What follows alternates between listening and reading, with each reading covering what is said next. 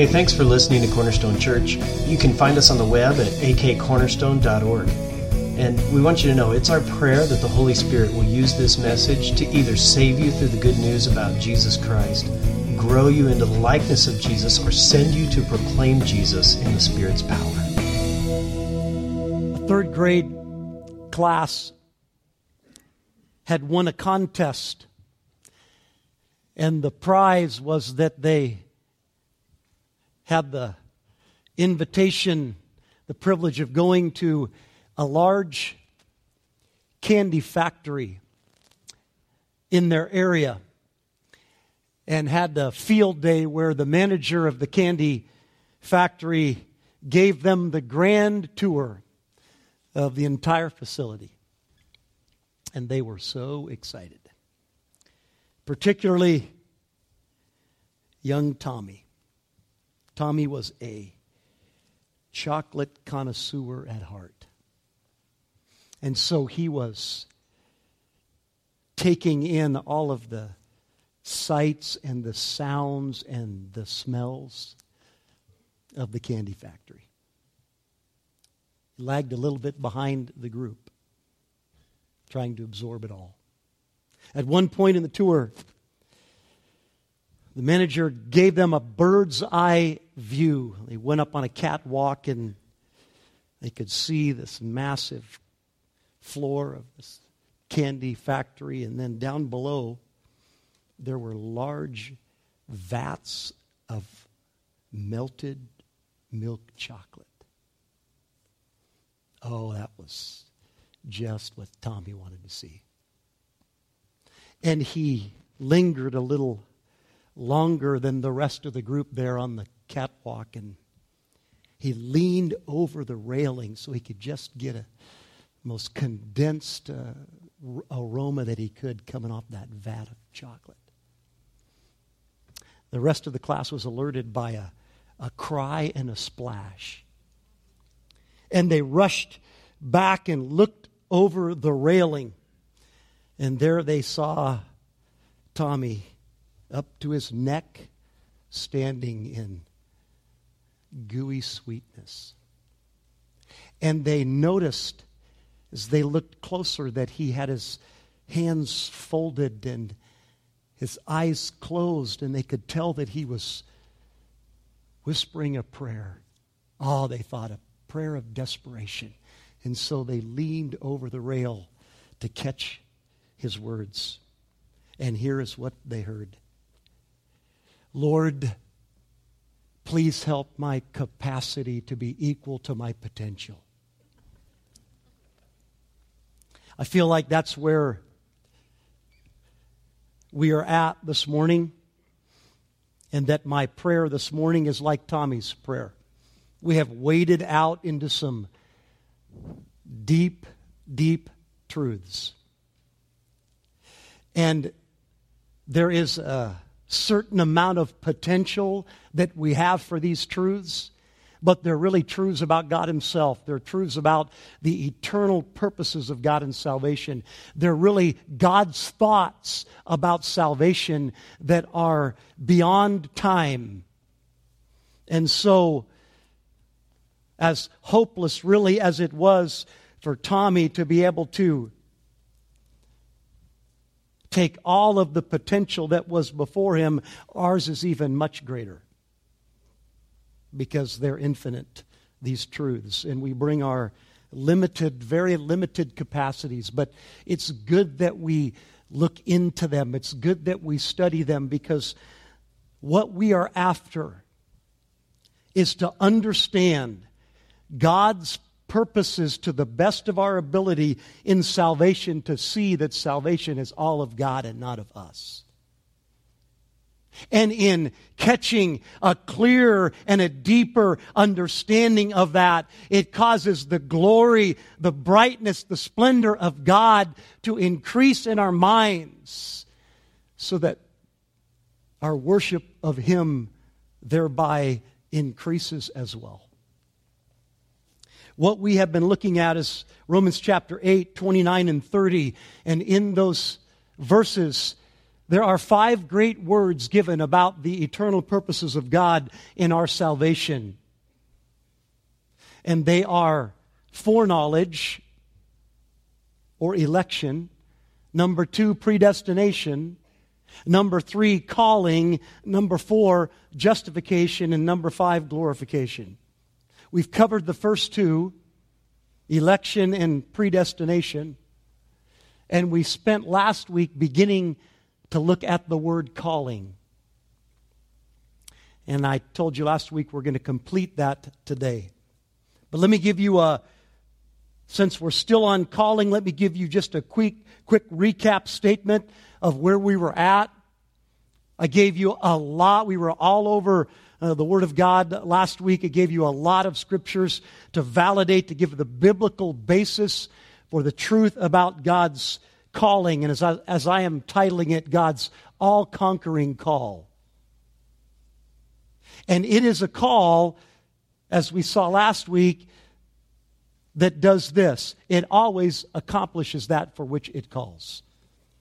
It is God's call to an individual that is unsaved to salvation, and that call goes out with such power that everyone that God calls is saved. And we talked about that in detail last week. What I want to do is just to set the stage again, is take you to one verse, and then we're going to look at some examples of the all-conquering call. Turn to 1 Corinthians chapter 1. We'll go back to Romans 8 in a minute, so if you've got that open there, put your finger there. But 1 Corinthians chapter 1, 23 and 24. This is a great verse because 2 verses, because what these 2 verses do is it includes both types of calling that I shared with you last week. I said, as I started the message, that there's a general call. A call that goes out is to go out to all humanity. It is to preach the gospel to all creation. That every time a preacher shares, or every time you as a follower of Christ presents Christ and the good news of Jesus with a friend or a coworker or a family member or neighbor, that is the general call going out from God's Word. But then there's a special call. There is an all-conquering call. That at times God steps into the midst of the general call to certain specific people that He has elected, and He makes that call an all-conquering call that accomplishes what He sends it for. It says in 1 Corinthians 1:23, listen, Paul is talking about his preaching both to Jews and to Gentiles. He says in verse 23, "But we preach Christ crucified." And what is the result when Paul preaches Christ crucified? It is a stumbling block to Jews and folly to Gentiles. Is that an all-conquering call? No. Some of the Jews, or a lot of the Jews and a lot of the Gentiles who hear it, Paul says that message about the Christ crucified, that's ridiculous to them, because Christ means the anointed one of God, or God Himself.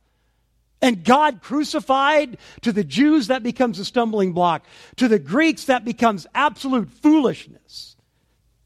So it's just a general call that's going out to those Jews and Greeks. But then look at verse 23 or 24. "But to those who are called, both Jews and Greeks, Christ the power of God and the wisdom of God." Paul says there is a difference. There is one group who are not called, either Jews or Greeks, Jews or Gentiles. And when the message of Jesus goes out to them, it is foolishness or it's a stumbling block. But when the call of God comes to specific Jews and specific Greeks or Gentiles, what happens is a radical change takes place. And no longer is it a stumbling block or foolishness, but to those who are called, whether they're Jews or Greeks, if they're called, here's what happens. It becomes Christ, the power of God, and the wisdom of God. That's the difference. It's the call of God that makes all the difference. Those who are not called see the preaching of Christ, Jesus crucified, as foolishness or a stumbling block. But those who are, all of a sudden, something happens. And what happens is that they're regenerated by the call. The power of the call of God comes to them, and where there was death, there now is life. Where there was blindness, they now see. Where there was deafness, they now hear. Where there was rebellion and enmity in the heart, that's gone. Now there's a new will. Now there's a desire for God. The call has done that. It's a regenerating call. So that now they see the attractiveness, the winsomeness. They see that Christ Jesus is in fact God in human flesh that died to pay for sin and is offering that free gift to them. And they believe it. Why? Because faith is a part of the call. And they repent. Why? Because repentance is a part of the call. And then what do? They choose. They choose. Radical difference between verse 23 and verse 24. Same groups of people, but one group, Jews and Gentiles, hear the call. And the other group, Jews and Gentiles, don't. And those that hear, Jesus Christ to them becomes the power of God and the wisdom of God. It's all in the call.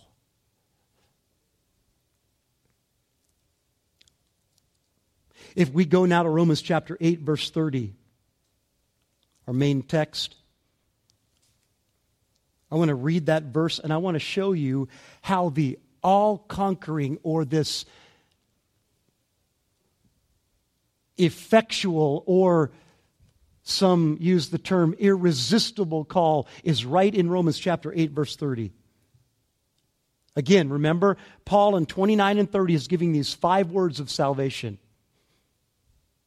And then he gets to verse 30 and giving this third word, he says, and those whom he, God, predestined, he also called. And those whom he called, he also did what, church? Say it again, he did what? He justified.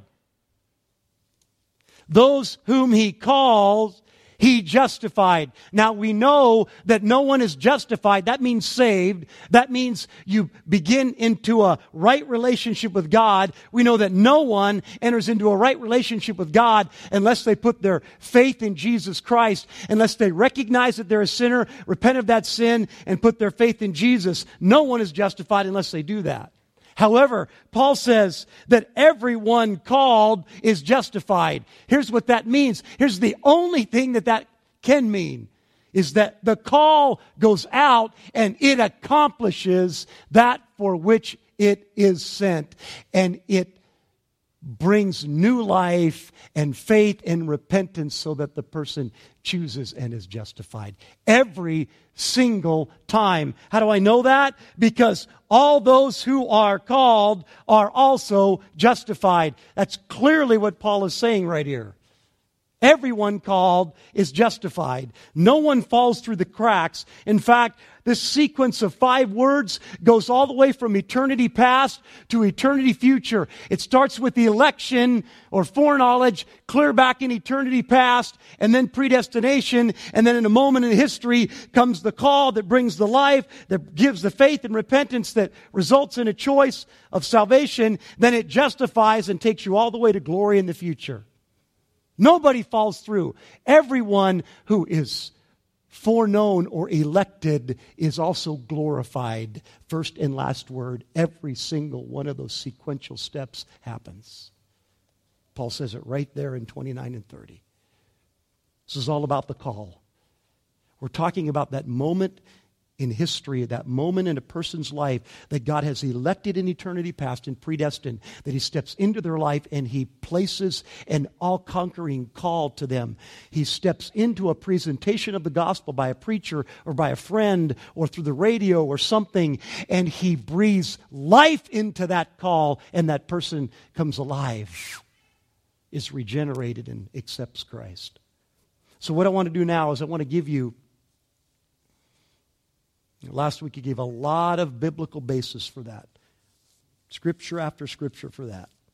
One scripture today, actually two. Now I want to give you some examples of the all-conquering call.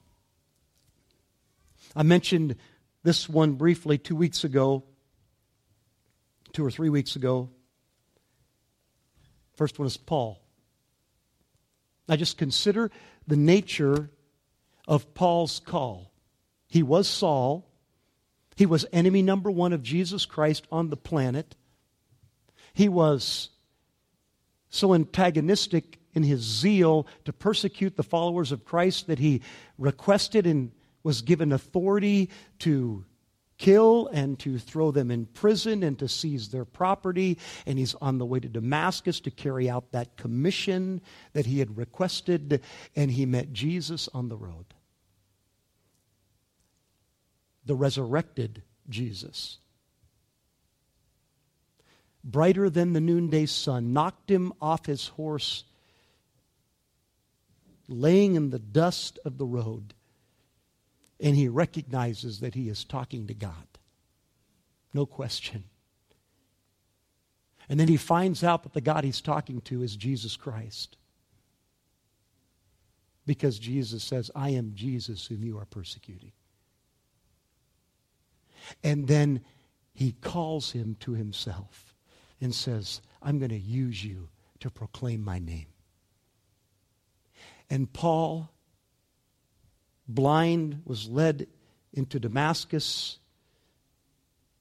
A few days later, God sent a man to pray for him so that he could see again. And immediately, the number one enemy of Christ became the number one preacher.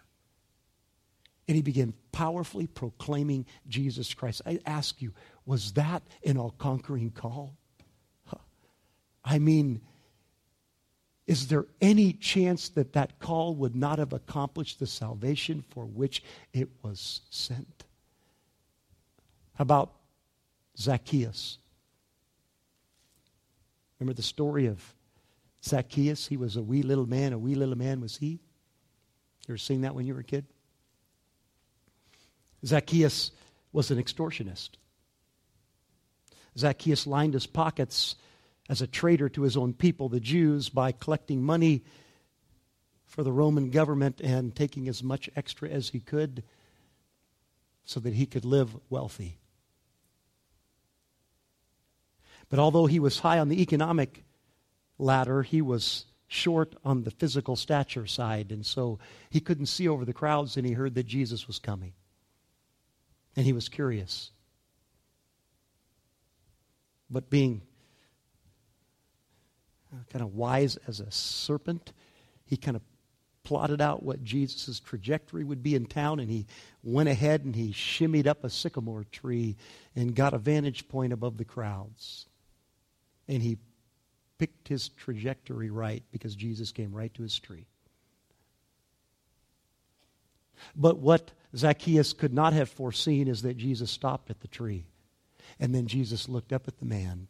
And then Jesus called him.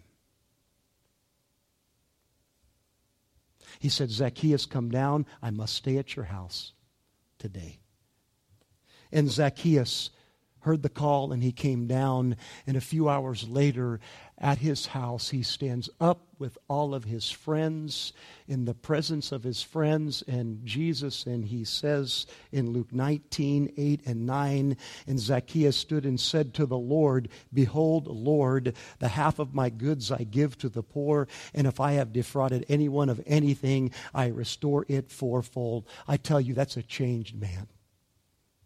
That's a changed man. And then Jesus definitively identifies the change, and he says in verse 9, and Jesus said to him, today salvation has come to this house. He didn't come to that house because he said, I'm going to give all my money away or what I've robbed people of. You know, he came to the house because he had put his faith in Jesus Christ, because the call had accomplished what it was sent for. There was a radical change, and the fruit of the repentance, the fruit of the change was his willingness to line up his life now with the truth that he had found in Jesus. Cornelius and his household.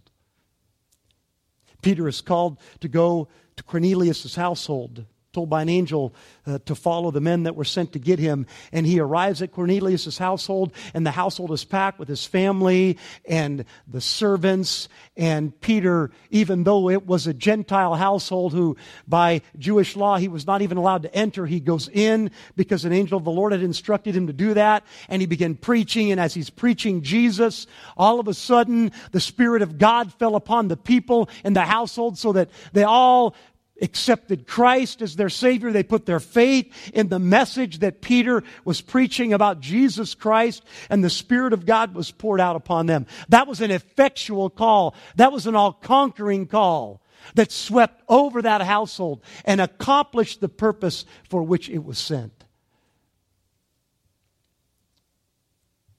How does the call of God become all-conquering? Because it's from God. It doesn't happen every time that the message of the gospel is preached, like when I share it or you share it. But at times, God steps into that proclamation and He sends it with His call. And when that happens, it's a done deal. What God wants accomplished is accomplished. Let me give you an example in the physical realm of that. That'll help explain the nature of God's all-conquering call unto salvation. It's the story about physical death to life, the story of a friend of Jesus by the name of Lazarus. Lazarus died, and Jesus wasn't in the town, Bethany, where Lazarus lived. In fact, he didn't show up for 4 days after Lazarus' death. Lazarus had been prepared for burial, as was the custom. He had been wrapped in the strips of linen, placed in the tomb, laid on the cold slab. The stone had been rolled over the tomb to seal it. And 4 days later, Jesus shows up. And Jesus is standing there outside of the tomb, and the mourners are around. Now just picture for a moment. I want you to put yourself in that place. Jesus says, roll the stone away. And the family says, Jesus, he's been there 4 days. His flesh is rotting by now. It's putrid in the tomb. Don't roll the stone away. Nobody wants that. He says, roll the stone away.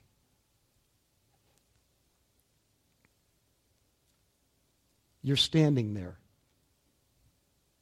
You see them roll the stone away. And then you hear Jesus. John 11:43. And when Jesus had said these things, he cried out with a loud voice, Lazarus, come out.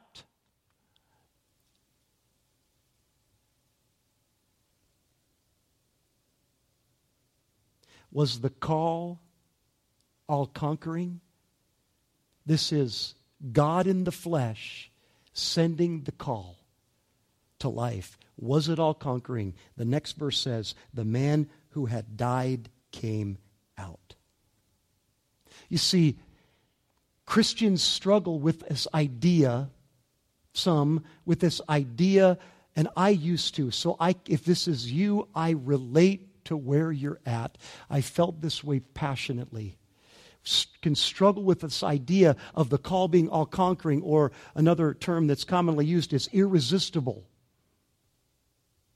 Well, it's not right. If the call is irresistible, it's not right. Something's not right about that.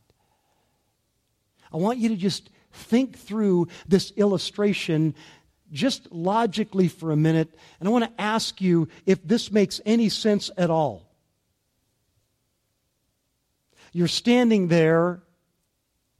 Jesus calls out. You're peering into the darkness thinking, this guy is either crazy or something out of this world is about to happen.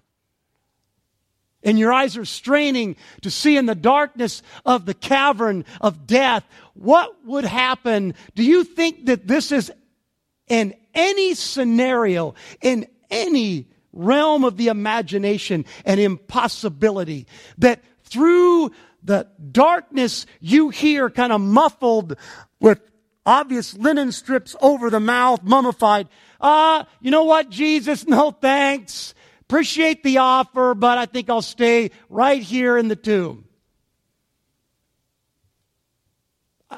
I mean, is there any scenario where a man that had been laying there, his flesh is rotting, all of a sudden is now alive? He knows he's alive if he's alive. And what he hears out there in the light is his friend's voice, Jesus, that has called him back to life, saying, Lazarus, come on out here.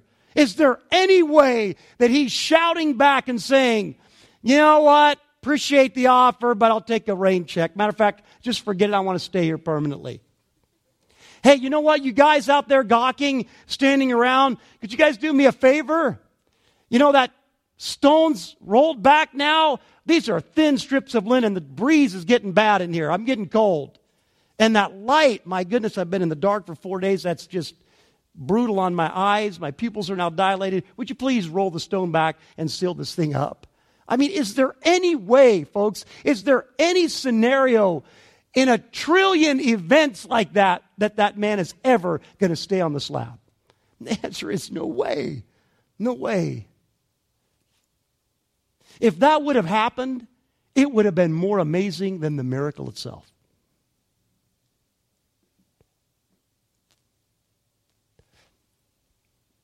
You see, I'm not saying that Lazarus, when he was called back to life, no longer had the choice on whether or not he wanted to get up off the slab and come back out into the land of the living. He had that choice. I'm just saying to you that there's no way he's making the choice to stay there. Every time he's making the choice to step out into the light and the life that he has now been given by Jesus Christ's call. And what I'm saying is the same thing is true spiritually. Every time that when the call of God goes out and it takes a person in a far worse place than Lazarus, a person that is dead in sin, a person that has absolutely no ability to understand spiritual truth. We looked at both of those scriptures last week. A person that is blinded by the enemy so that they cannot see the light of the gospel of the glory of God in the face of Christ. We looked at that scripture last week. A person that is in their heart at enmity toward God.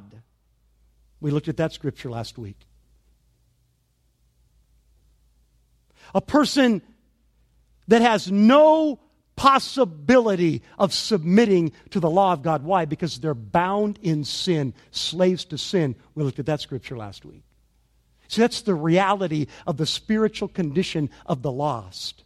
It's worse than Lazarus laying there mummified on a slab. There is absolutely no hope because they don't only have no life in them to get up and accept spiritual life, but there's an enemy against them holding them down.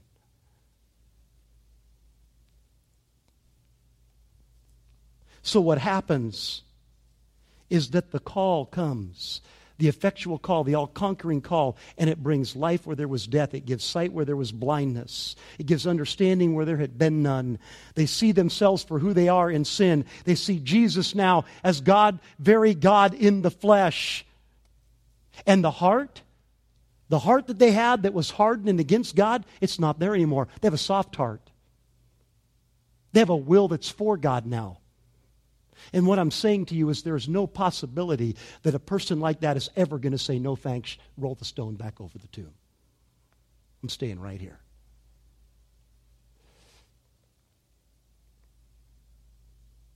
That's the nature of the all-conquering call. Now let me just, as I wrap this up, as I've done the last 3 weeks, let me just answer a few questions. By the way, thank you if you've sent questions as we went through this deep, hard subject. I really do appreciate that. I want to help you. I used to so greatly struggle in my own heart with these truths, the election and predestination and the effectual or all-conquering call. So if you're there, I know where you're at, and I feel for you. And I know the mindset there. It is a desire to hold on to the honor of God. I know that. Matter of fact, I had an individual just tell me between services that when I first started preaching this, he wanted to just come and beat me up. But now he's getting it. You can't grab this in a setting. There was a lot of people, week one, that were very frustrated. I could tell by the emails. I would have been too 12 years ago. But God has some truths here that we have to process. We have to think through. And as we think through them, I really believe that the Spirit of God will help us to see that they're incredible, beautiful truths that actually give God greater glory than He would get from us without them. So here's a couple of common questions or objections related to the all-conquering call. First of all, if it's true, then if election is true and God then sends an all-conquering call, an irresistible call that accomplishes what He sends it for, then why even evangelize? Why even evangelize? Why even pray for the law? Why pray for my kids? If God's just going to do what God's going to do, why even engage in the process of evangelism? God's going to do it anyway. He's elected from eternity past that He's going to do that, and He steps into history present, into a person's life, and He sends a call that's going to accomplish it every time. Then what do we even need to do that? Anything. Just leave it up to God. Well, the answer to that, I think it's a very legitimate question. I'm not making fun of the question. I used to ask the question myself. The answer is that God not only sovereignly chooses the ends, but He chooses the means to the ends. God not only determines the end result, but He decides the process by which He'll get to the end result. And what He has chosen in His sovereignty to do is that He has chosen to use the preaching of the good news of Jesus Christ to be the means by which He steps in at times, in places, to people, and sends the call in an effective way, in an all-conquering way. He has chosen that that's how He's going to do that. So here's what that does to evangelism. Man, it sends the blessing and the need of that through the roof. Because here's what that says to me. When I preach the good news of Jesus, when I share the saving truth about Jesus with you on Sunday or with my neighbors, or you share them with your neighbors or your coworkers, that what happens is that at times God steps into that with His miracle and accomplishes what He chooses to accomplish. Guaranteed. I'm going to show you the other side of the coin to try to explain that even deeper. If it wasn't based upon God's all-conquering call, if it was based upon our sharing of the gospel, boy, what kind of pressure would that put on you and me in our sharing of the gospel? Man, if it depended upon me, what if I don't share it quite right? What if I mess up in the sharing of it? Man, I got souls, eternal, immortal souls hanging in the balance whether I'm going to share the gospel of Jesus Christ properly so that they can get saved. Man, I don't want that pressure. I do not. That's paralyzing. That's not motivational. That's paralyzing. But if it's God's all-conquering call that steps into the midst of a general proclamation of the gospel, then here's what that does for me. It takes the pressure off of me and it says, man, I get to participate with the omnipotent God. He has invited me. He has invited you into the process where He says, here, you do this, and I'm going to, when I know it's the right time, I'm going to use it to bring people into the kingdom. I'm going to let you share with me in the work of seeing eternal destinies of immortals changed. Wow, that's cool. That's motivational. That's encouraging. So, in fact, the idea of election and the all-conquering call does not say no evangelism. It motivates us to run toward evangelism if we think that through and study it, ponder it.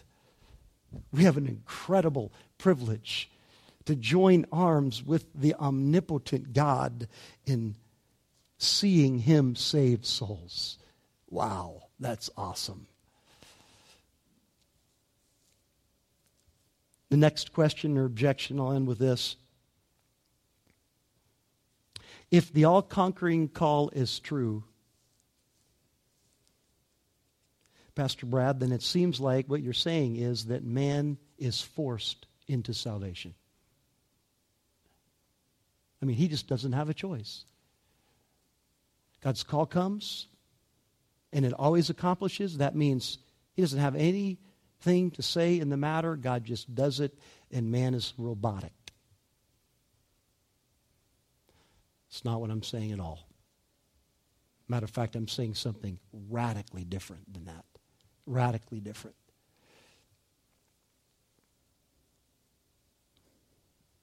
It is true that everyone that God calls with this all-conquering call, every one of them come to salvation. But it is not true that anyone can be saved unless they choose. Both of those statements are true. Everyone God calls is saved. But no one is going to be saved unless they choose. Let me show you how both of those are true. You see, prior to salvation, as I said last week, we were dead. We were blind. We couldn't hear. We had no ability to understand spiritual truth. We were in bondage to sin. And we were enemies of God with hard, stone, rebellious hearts. I ask you, can anybody make a choice for Christ in that situation? I tell you, that's when there's no choice. That's when there's absolutely no option to do anything but to remain dead and separated from God and under His wrath. No other choice than that. What is it that gives the choice? It is only when the call comes. It's only when God sends that all-conquering call, and in that call He regenerates. He gives life. He gives sight. He gives hearing. He gives understanding. He gives, now listen carefully, He gives a new heart. He gives a new will where there had been open rebellion and resistance and inability to submit to the law of God. Now God is working in the person both to will and to do. So there is a desire for God where there had never been. There's a desire for Christ where there had never been a desire. So what happens then is the person that has that new will and desire, a heart for God, the number one thing they want to do in the world is make the choice for Jesus. It is a wholehearted choice that they make. It's not them being forced against their will. They have a new will.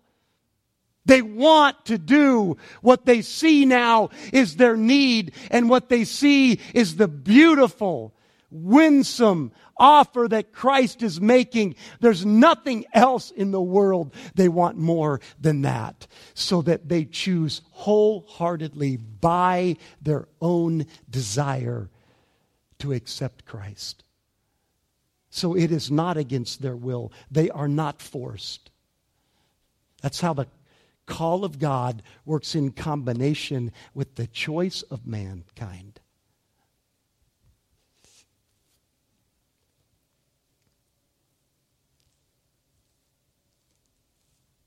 So what we're going to do now in the next couple of weeks If you put all of that stuff together, those first three words and the two that follow, which we have already spent a lot of time in the past part of Romans on, which is justification and glorification. All of those five words together, the doctrine that emerges there is the perseverance of the saints. And it works like this. That every person saved is going to glory. They're going to persevere until the end because salvation is all of God. Because the God who in eternity past chose and predestined his elect, and then in a moment of time called them with an all-conquering call, and that everyone that he chose and predestined, he calls, and everyone he calls, he justifies, and everyone he justifies, he glorifies. That means that no one is falling through the cracks, that the perseverance of the saints is intact and will never change.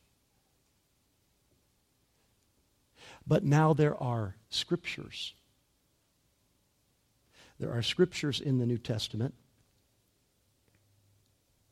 that on the surface would seem to be contradictory to the perseverance of the saints. Scriptures that seem to say you can be saved and then unsaved. Or all of the warning scriptures that say he who perseveres to the end will be saved.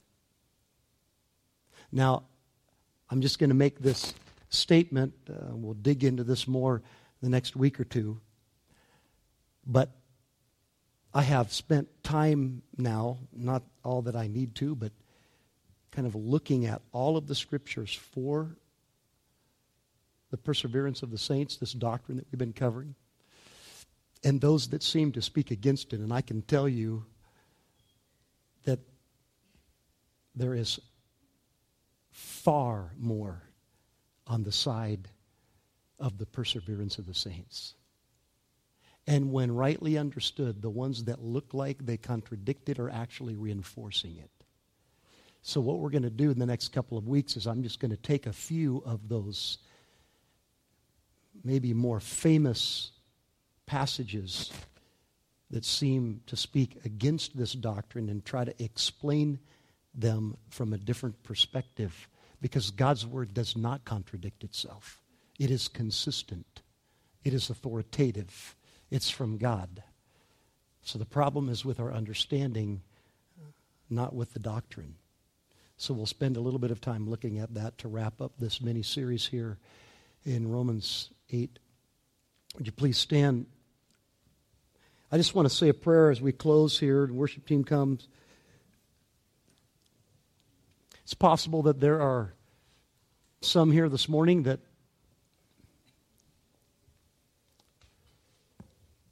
are hearing the call of God to salvation today. That for the first time are realizing they are sinners and deserving of God's punishment, and that Jesus Christ is the very Son of God who provided the sacrifice to offer forgiveness to them. If that's happening to you, God's calling you. He's calling you to eternal salvation. So you need to respond in repentance and accept the gift that he wants to freely give you this morning. The rest of you that are believers here, I encourage you, continue to pray through, think through these truths. See that salvation is all of God, and let that just amaze you. Amaze you what God has done for you. That he is the one who began the good work in you. He's the one that is carrying on the good work in you, and he's the one that promises he's going to complete it until the day of Christ Jesus, so that it'll be true for you forever. And let that cause the glory of God in your eyes and your heart to rise, so that you serve him with more passion, more fervency. Let's pray. Father,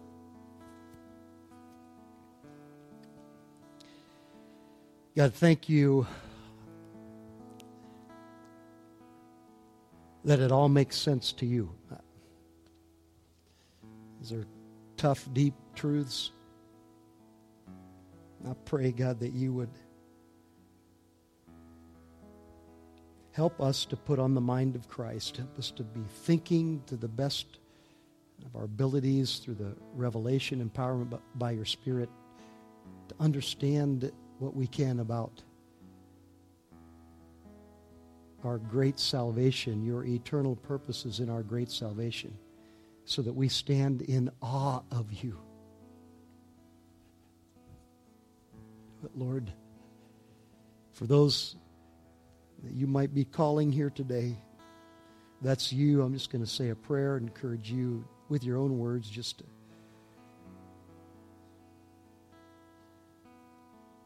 place your faith in Christ.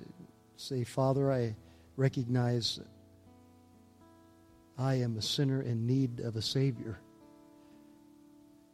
See my sin. I haven't seen it before, and I see Jesus as the answer. The one that has paid the price for my sin and offers me life through his death and resurrection. And I'm just responding to your call to my heart today. And thank you for choosing me, and I'm choosing your Son. Thank you for the new life that you've given me. Help me to live it now for you, for your glory. In Jesus' name, amen.